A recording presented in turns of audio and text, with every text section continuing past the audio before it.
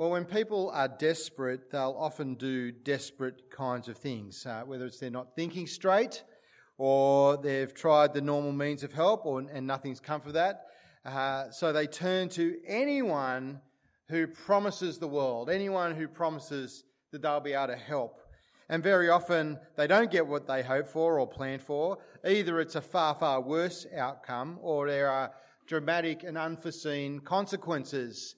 On the lighter side of things, it's Mother's Day, and if you only just realised that when you got here today, maybe you're desperate enough to follow this piece of advice. Woolworths is open today. They do have an amazing floral range and Cadbury milk chocolate. It's a risk, but if you're desperate, you might take that opportunity. Although you may still end up sleeping on the couch. Anyway, so on a more serious note though, you might think of someone whose partner is very, very sick, or maybe their child is very, very sick. You might have been in that situation yourself. I know we have families in our church in that situation. There's almost nothing you wouldn't do to make things better if you could. And some people go to desperate lengths for their child or someone in their family. They remortgage the house. They'll head overseas for specialist care if the Australian healthcare system can't deal with it. Or even if they're really, really desperate, they'll turn to Indonesian faith healers or obscure Tibetan medicines because just maybe there's some hope there. Everything else has failed. And because someone told them about someone else who was told by someone else who'd read Women's Day or Dolly or saw it on Facebook that they were healed over there. Desperate people do desperate things. Well, something similar to that happens in our passage today. In fact, there are whole crowds of desperate people who are flocking to Jesus to have him heal them. But I want to focus on just one man amongst them, a man whose body is broken and he has no other way of getting better. But instead of ending up destitute because of a snake oil salesman, the man at the centre of the event ends up with a freedom he could never have imagined, far better than he'd hoped, and it all turns on the question of who Jesus is. A freedom he could never have imagined, all turning on the question of who Jesus is. And what's at stake in this passage is a fundamental question that we all need to answer in our lives, and that is, who is it that can forgive sins? Who can forgive our sins? Who can do that? But let's just set the scene as we transport ourselves back to first century Palestine, to a small fishing town by the sea. That's what Capernaum was like, a small fishing village on the sea. It was up north in the region of Galilee, kind of like Israel's equivalent of Queensland, and the southerners sort of the Galileans in much the same way as we think of the Queenslanders. They're the weird country bumpkins, have some odd views on stuff, they talk slow, and they really couldn't pick the north end of a southbound camel from its head. But that's where Jesus launched his public ministry. That's where he got going. And he started off with this preaching campaign that we were looking at last week. He was an evangelist, and that term has a bad rap these days. He wasn't a televangelist. He was an evangelist. He was going around with a message, moving around preaching this message, a 4-point sermon that we know from chapter 1, verse 15, the 4 points. The time has been fulfilled. The kingdom of God is at hand. Repent, believe the good news. The time has been fulfilled. The kingdom of God is at hand. Repent, believe the good news. That was his message as we saw last week. But as a result of that, and we've just read about it in that long reading, all kinds of strange stuff started to happen. Very, very strange things happened around him. He demands of some people that they follow him. Just leave their jobs on the spot, leave their family and come with him wherever he's going. And they do. They just drop everything. What would you do if your teenager came home, a young adult maybe, and said to you, a man came by preaching about God. He told me to quit my job and follow him. I don't know where he's going, but I'm leaving everything and I'm going. See you later, Mum. See you later, Dad. Hope the family business works out. What do you think Zebedee thought of all this when his kids just racked off? His fishing crew. And it's not just a personal magnetism. The crowds are awed by Jesus' teaching. You see that in verse 22 of chapter 1. They were astonished at his authority because he taught as one who had authority and not as the teachers of the law. And not just the people were impressed. Verse 27, what is this, a new teaching and one with authority? He even gives orders to evil spirits and they obey him. So Jesus didn't speak like the scribes and rabbis of the day who preached the same then as they do now, always hedging their bets. Oh, Rabbi so-and-so says this, but Rabbi so-and-so says that, but then in the Talmud it says this, and so who knows what the truth is. Jesus did none of that. He said, this is the truth, no footnotes, no reference to any other authority. He just said, what is? And the people listened and they were awestruck by his teaching. But even stranger again was the way he exercised what appeared to be supernatural powers. He commanded the demons and they obey. They come out. Then he heals Simon's mother-in-law who's sick with a fever. With just a word, the sickness is gone and she's healed instantly, healed completely. And that sets off a scene where everyone in town goes wild for Jesus. Remember what happened, verse 32? That evening after sunset, the people brought to Jesus all of the sick and the demon-possessed. The whole town gathered at the door, and Jesus healed many who had various diseases. He also drove out many demons, but he would not let the demons speak because they knew who he was. That's also a strange thing. All these demons know exactly who he is. They keep saying, you're the Holy One of God, you're the Son of God, you're the Messiah. And he won't let them speak. Surely he'd want a bit of publicity. Why does he keep them all silent? Even the leper at the end, he says, I've healed you. Don't tell anyone about this. What does the guy down do? Oh, look what Jesus did to me. Ah, it's so exciting.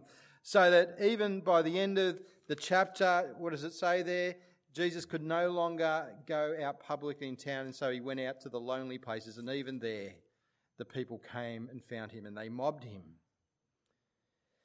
And so there it is, his popularity, there's crowds pressing around. It's not really that surprising, is it?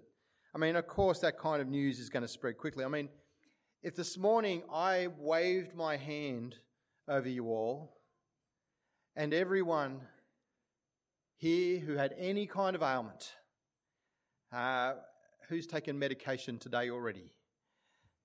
You sick lot. Or has glasses, because your eyes aren't the best. All right? Kevin Lowcock at 8 o'clock's on crutches because he cracked his hip a couple of weeks ago, and he's also got bad knees. Imagine if I just waved my hands and everyone with any kind of complaint, anyone who's on antidepressants, didn't need them anymore, anyone on heart medication just was gone because they were completely healed. What would happen? If you turn up to church next week, do you reckon you'd get a seat in here? They'd be packing in. The news is going to spread. They'd be lining up down Cumberland Road. I might even have to go into hiding, which is hard when you live just next door. But anyway, you need to know that if you're coming this afternoon. But anyway, it's astonishing. But then, stranger again is the way that he won't let them speak about it. And so he's out in the lonely places. When he comes into town, he's mobbed. The people are trying to chase him around. And we get to chapter 2, and this man whose body is broken, he's paralysed, presumably from the waist down. Maybe he's paralysed from the shoulders down. We don't know. But it's been for years. And he's so desperate to get to Jesus, who he's heard about, but there's no way that he's getting through those kinds of crowds. He's mobbed everywhere he goes, and a paralysed man can't walk. He's on his stretcher. He can't get to Jesus. Now, I don't know if you could imagine being in the house that day in Capernaum. The crowds spilling out the door, the people eager to hear what this amazing Jesus guy has to say. I mean, I presume some are just curious, wondering what all the fuss is about. Some are probably hanging on every word that comes out of his lips. There's others there who are probably doubters and skeptics looking for the tricks behind the magic. But either way, it's packed, and there's jostling, there's dust and heat and a tremendous energy in the air, and Jesus is standing in the midst. He's preaching his 4-point sermon from verse 15, and suddenly there's a noise. There's a disturbance. What is it? What's going on? Verse 3 of chapter 2. Some men came, bringing to him a paralytic, a paralyzed man, carried by 4 of them. Since they could not get him to Jesus because of the crowd, they made an opening in the roof. And after digging through it, they lowered the mat the paralyzed man was lying on.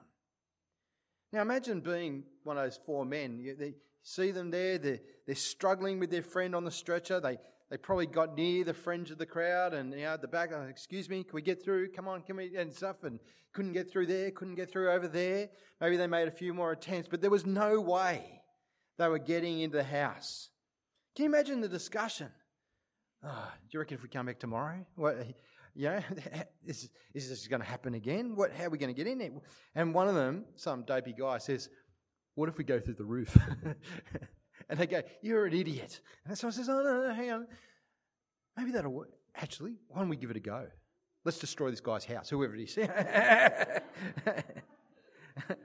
So they pick up the stretcher, they move around to the side of the house to this outside stairway that leads up onto a flat top roof, which is a common way they had houses in those days because they would hang up their washing or sit in the afternoon sea breeze.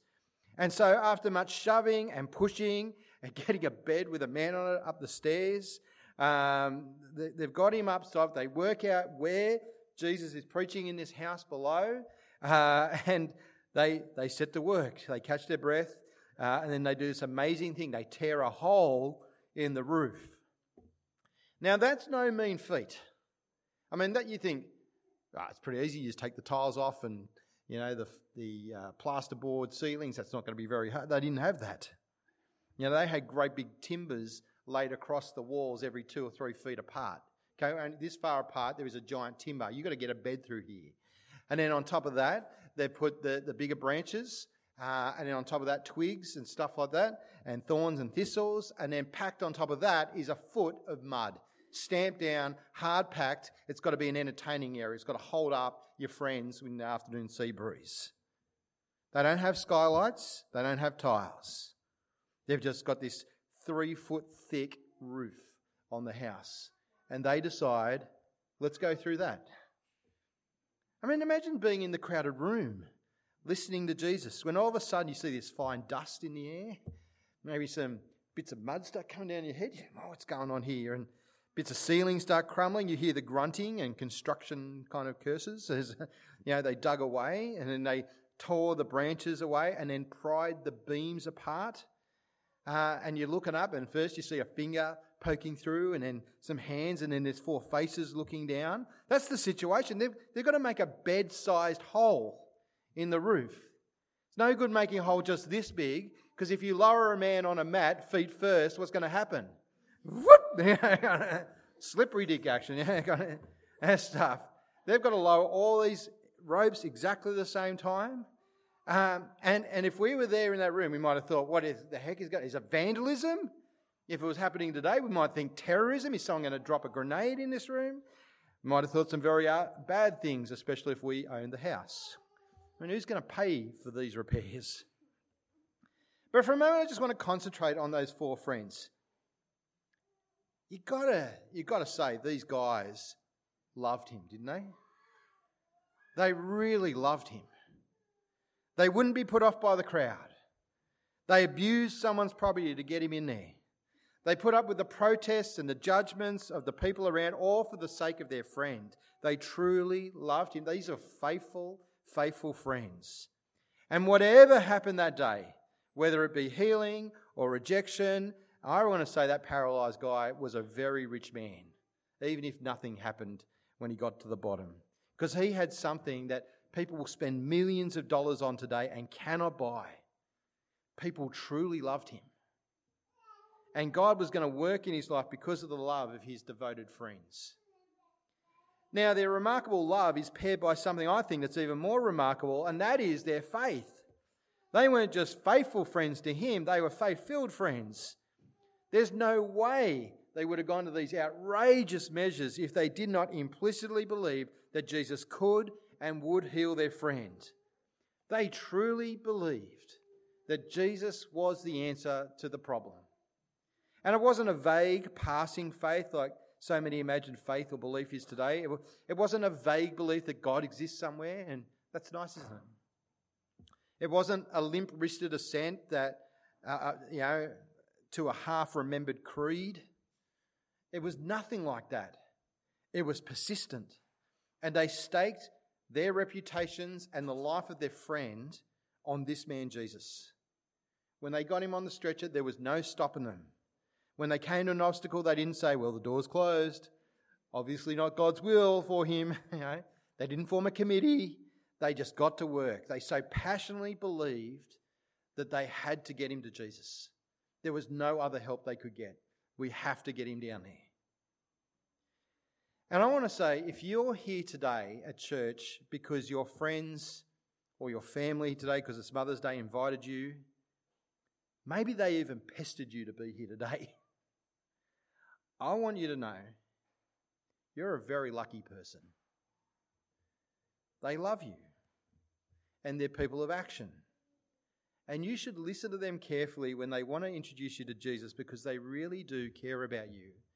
And they really do think you need to know Jesus, that he's the solution to your problems too. So that's the friends. There's also the detractors, the critics. And when all's said and done, I want to suggest the real paralytics in the room that day were the ultra-religious leaders who were there. They're described for us as teachers of the law. That's referring to the Old Testament law, the religious law. It's not like lawyers today. And Mark, the author, contrasts these teachers of the law with the stretcher bearers and all their activity. Because what does Mark tell us that these religious leaders are all doing? Through all this commotion, they're just sitting there. They're just sitting there. When the man came through the roof, they should have been the first ones up in order to lend a hand and help bring this man down. But instead of love, they're indifferent. Instead of faith, they criticise and condemn, as we'll see. But something happens that really triggers them off, that really upsets them. And that is that Jesus speaks. Verse 5, when Jesus saw their faith, that is the faith of the man's four friends, he said to the paralysed man, "Son, your sins are forgiven." Now, of course, Jesus saw things very, very clearly, far more clearly than we do. And in this charged moment with the crowds watching what's going to happen, the dust is still settling, the paralysed man there, Jesus decides it's time to make a point. And it's truly shocking, the point he makes. It would have been like a bolt of lightning had just gone off in the room when Jesus said this. You're my son, your sins are forgiven. And I think it's shocking for two reasons. Shocking for two reasons. First, because saying, "My son, your sins are forgiven," just seems so irrelevant. Here is a wretched man who has been stuck on his stretcher for who knows how many years. His friends have ripped a hole in someone else's roof. They're desperately hoping for a cure. And Jesus says, "Your sins are forgiven?" Yeah, thanks a lot, Jesus. You can imagine people sitting there thinking the same thing. Jesus, it's not his sins. Lower. It's his legs. His legs need healing. But Jesus never indulges in irrelevancies. As Jesus looked at the man, he saw many needs. He saw his shriveled legs because his muscles would have atrophied. He saw a man who perhaps felt a burden to other people every minute of every day. Someone who was a prisoner in his own body. He saw other problems too. Maybe he's depressed about it. But through it all, Jesus penetrated down to his greatest need, the forgiveness of his sins. And when Jesus went beyond the man's surface problems to his greatest need, in fact, he addressed the greatest need of every person in the room that day. In fact, the greatest need of every person in every room, in every part of the world, in every age. The greatest need of every person sitting in this room today. Because Jesus puts his fingers on the spiritual pulse of each and every one of us. In chapter 7, we'll come to in a few weeks' time, we're going to hear Jesus say that inside every one of us is a heart that by nature is dark towards God. We push the maker and ruler of the universe to one side. We don't care. We either deliberately or inadvertently. And what we desperately need someone who can deal with our hearts, someone who can deal with our sin, someone who can sort things out between us and God. Because we can't sort it out ourselves. We can't deal with the problem. And Jesus knows that's our deepest need.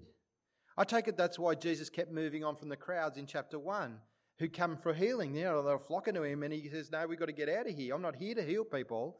I've got to go around and preach this news. I've got to go and preach about the kingdom and repentance and the forgiveness of sins.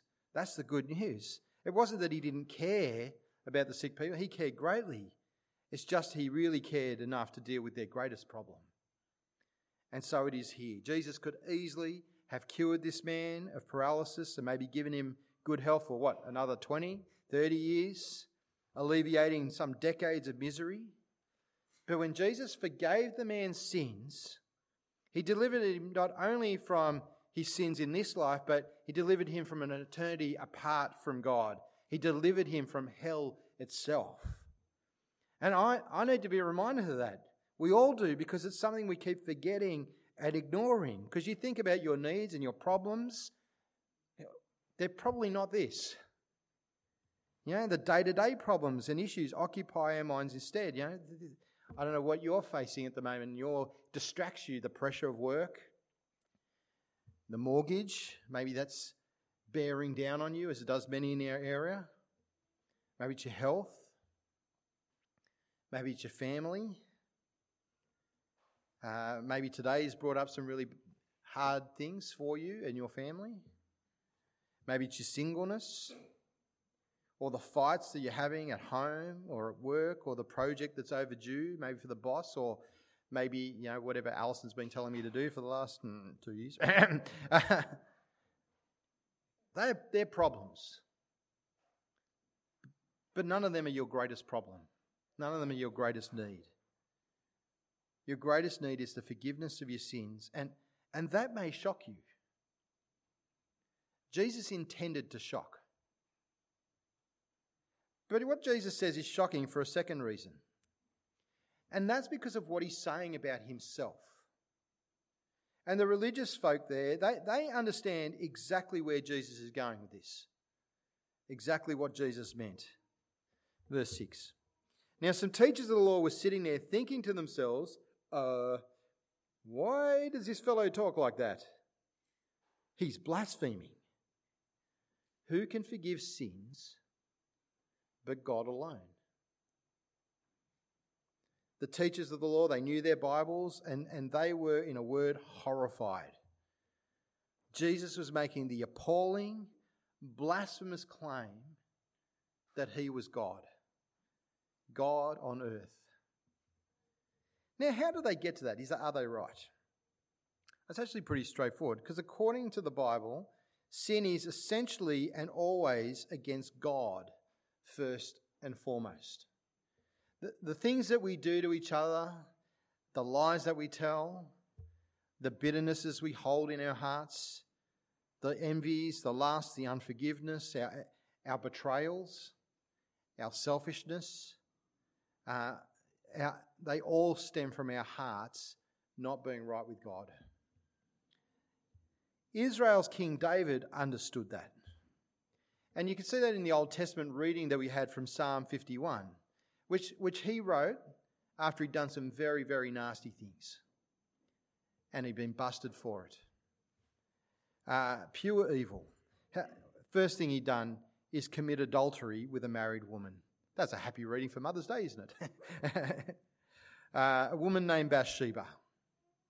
Spotted her, was perving on her, had it off with her, then got her pregnant. Her husband, Uriah, he thought, I'm in trouble now, so he brought him home and tried to manipulate him, lied to him. Then when he won't swallow the lies, he had her husband killed. David did terrible things. He knows it. And yet he cried out to God when he wrote this song. Listen to it. Really interesting when that's what he's writing about. Have mercy on me, O God, according to your unfailing love. According to your great compassion, blot out my transgressions. Wash away all my iniquity and cleanse me from my sin, for I know my transgressions and my sin is always before me. And get this, against you, God, you only have I sinned and done what is evil in your sight. What does he mean, against God only have I sinned? Hasn't he sinned against Bathsheba? Hasn't he sinned against Uriah? Hasn't he sinned against his whole nation by letting them down? But here's the truth of the matter, and David understood it. When it comes down to all sins, whether they're against others or things that are just in our heads and in our hearts, are ultimately against God. And that's because everything is God's. Everyone is God's. And so you damage people, it's against God. You go against God's ways, it's against him, even if you're not actively thinking about it. And when we do evil, it all stems out of our rejection of him because we want to be God. And so it's his right alone to forgive sins. And Jesus knows that full well. The Pharisees, the teachers of the law, they know it. Jesus knows it full well. This wasn't a slip-up. Jesus, as he speaks to the powerless man, was in fact claiming to be God on earth. And such colossal blasphemy in Israel, it deserved death. And so the teachers are absolutely shocked. And Jesus knows that too. He knows what's going on in their hearts and their heads. Verse 8, immediately Jesus knew in his spirit this is what they were thinking in their hearts, that he was a blasphemer, had to die. And he said to them, why are you thinking these things? Did he not know? Which is easier, to say to the paralysed man, your sins are forgiven, or to say, get up, pick up your mat and go home? Now I know for myself which would be easier to say. And I suspect you do too. There's entire research communities set up with millions of dollars to solve the problems of paralysis, especially paraplegia and quadriplegia, with precious little to show. No one can cure it. So it's far easier to say, oh, your sins are forgiven, isn't it? Because God's the only one who knows whether they're forgiven or not. And God's the only one who can do it, sure, but you can just say it and just whack it out there and who knows? But if they were shocked before, well, verse 10, but that you may know that the Son of Man, he's talking about himself, has authority on earth to forgive sins, he said to the paralytic, I tell you, get up, take up your mat and go home. And he got up, picked up his mat and walked out in full view of them all. This amazed everyone. And they praised God, saying, we have never seen anything like this. So just think everything that had to happen. As Jesus spoke those words, the man's bones straightened out. They assumed their normal density. His tendons flexed and stretched. His atrophied muscles filled out. The sagging skin went taut.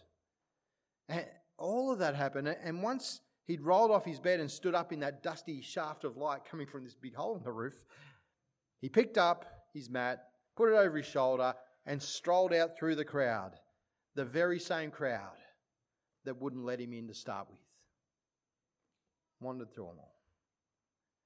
And I imagine he went and started high-fiving and jumping around with his 4 friends, carrying on like New South Wales had won the state of origin or something. For Jesus, it was an easy thing to say, get up, take up your mat and walk. That was nothing to him. He'd been doing that all this time. That's why the crowds were there. All it demanded was a couple of words, the slightest bit of effort, a smidgen of the power that he had used to bring the creation, the universe, into being. He just spoke and all of that happened. The hard thing was for him to say, my son, your sins are forgiven. And not just because it would bring condemnation from these guys sitting here, but because, and I think this is the most important thing I'm going to say today, it was the hardest thing because saying that meant he would have to go to his death on the cross. When it comes to sin, somebody has to pay. It's the case with every crime. Somebody pays every time.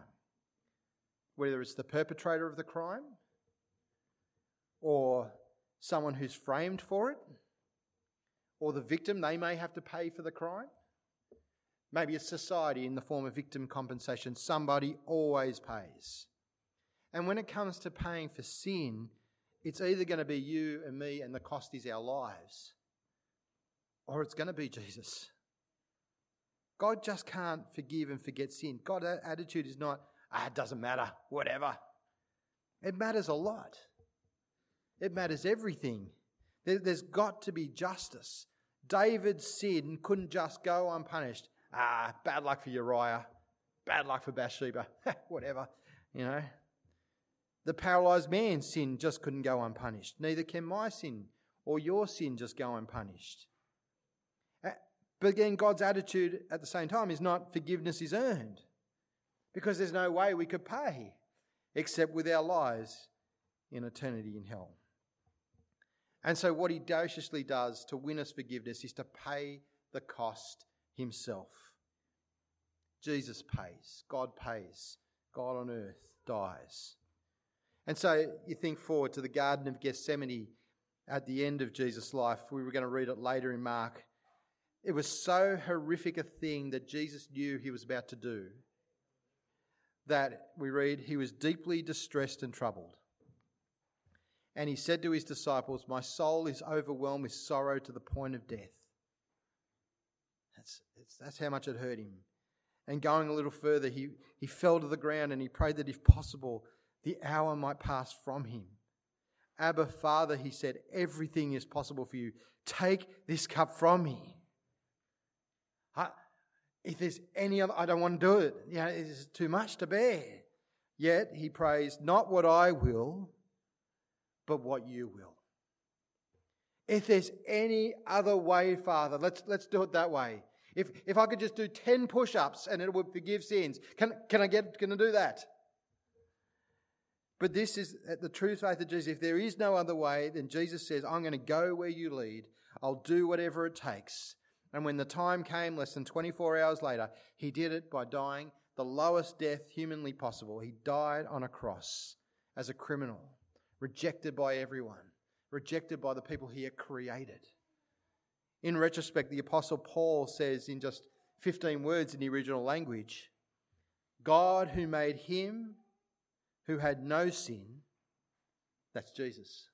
God made him who had no sin to be sin for us, so that in him, if we're in him, we might become the very righteousness of God. We might be cleansed, completely forgiven, right with our Heavenly Father. And so in the greatest act of substitution that has ever happened, Jesus, who was sinless through his 33 years, took all that was due for our sin upon himself. On those 3 dark hours on Good Friday, his heart and his body were crushed with the weight of what was due. He became a curse for us. In full consciousness, he took on your sins and my sins with a unity of understanding and pain that none can fathom. And he did it willingly so that he could say, my son, your sins are forgiven. My daughter, your sins are forgiven. And I want us to keep that in mind. I want to hold it in our hearts, this fact that Jesus did the hardest thing that has ever been done in time and eternity for you and for me. The hardest thing, to forgive our sins. His death just shows how committed he is to you. And you can see it in the joy of the man as he went home rejoicing. He carried something even more impressive than his bed on his shoulder. He was clean. The greatest miracle of all. He had no guilt. It was gone. Jesus had taken it away. No bitterness, no tension, only release and forgiveness. The greatest gift. And I want to ask, has he ever said to you, my son, your sins are forgiven? Has he ever said to you, my daughter, your sins are forgiven? My son, your sins are forgiven. Has he ever said that to you? What is it you think you need most in life? What is it that you are most desperate for? How are you going to go home today? May you leave here with Jesus having said to you, my son, my daughter, your sins are forgiven. Let me pray. Dear Father, we thank you that you've brought us here this day. Thank you for Mother's Day. Thank you for the women in our lives. We pray that you bless them and watch over them. Help us to care for them and love them. But we thank you brought us here this day to reflect on these deepest of things, this deepest issue of all, of who can forgive us. And we know it's only you through Jesus. We thank you he was prepared to die for us to bring about that forgiveness. We thank you that he has paid the debt. He has taken what we owe. And we can never say thank you enough. Thank you so much. Dear Father, grant to each of us here today that we may understand our deepest need and go away from here having that need met. To go away from this place with your voice ringing in our ears and our hearts saying, my son, your sins are forgiven. My daughter, your sins are forgiven. We pray this in Jesus' wonderful, glorious, powerful name. Amen.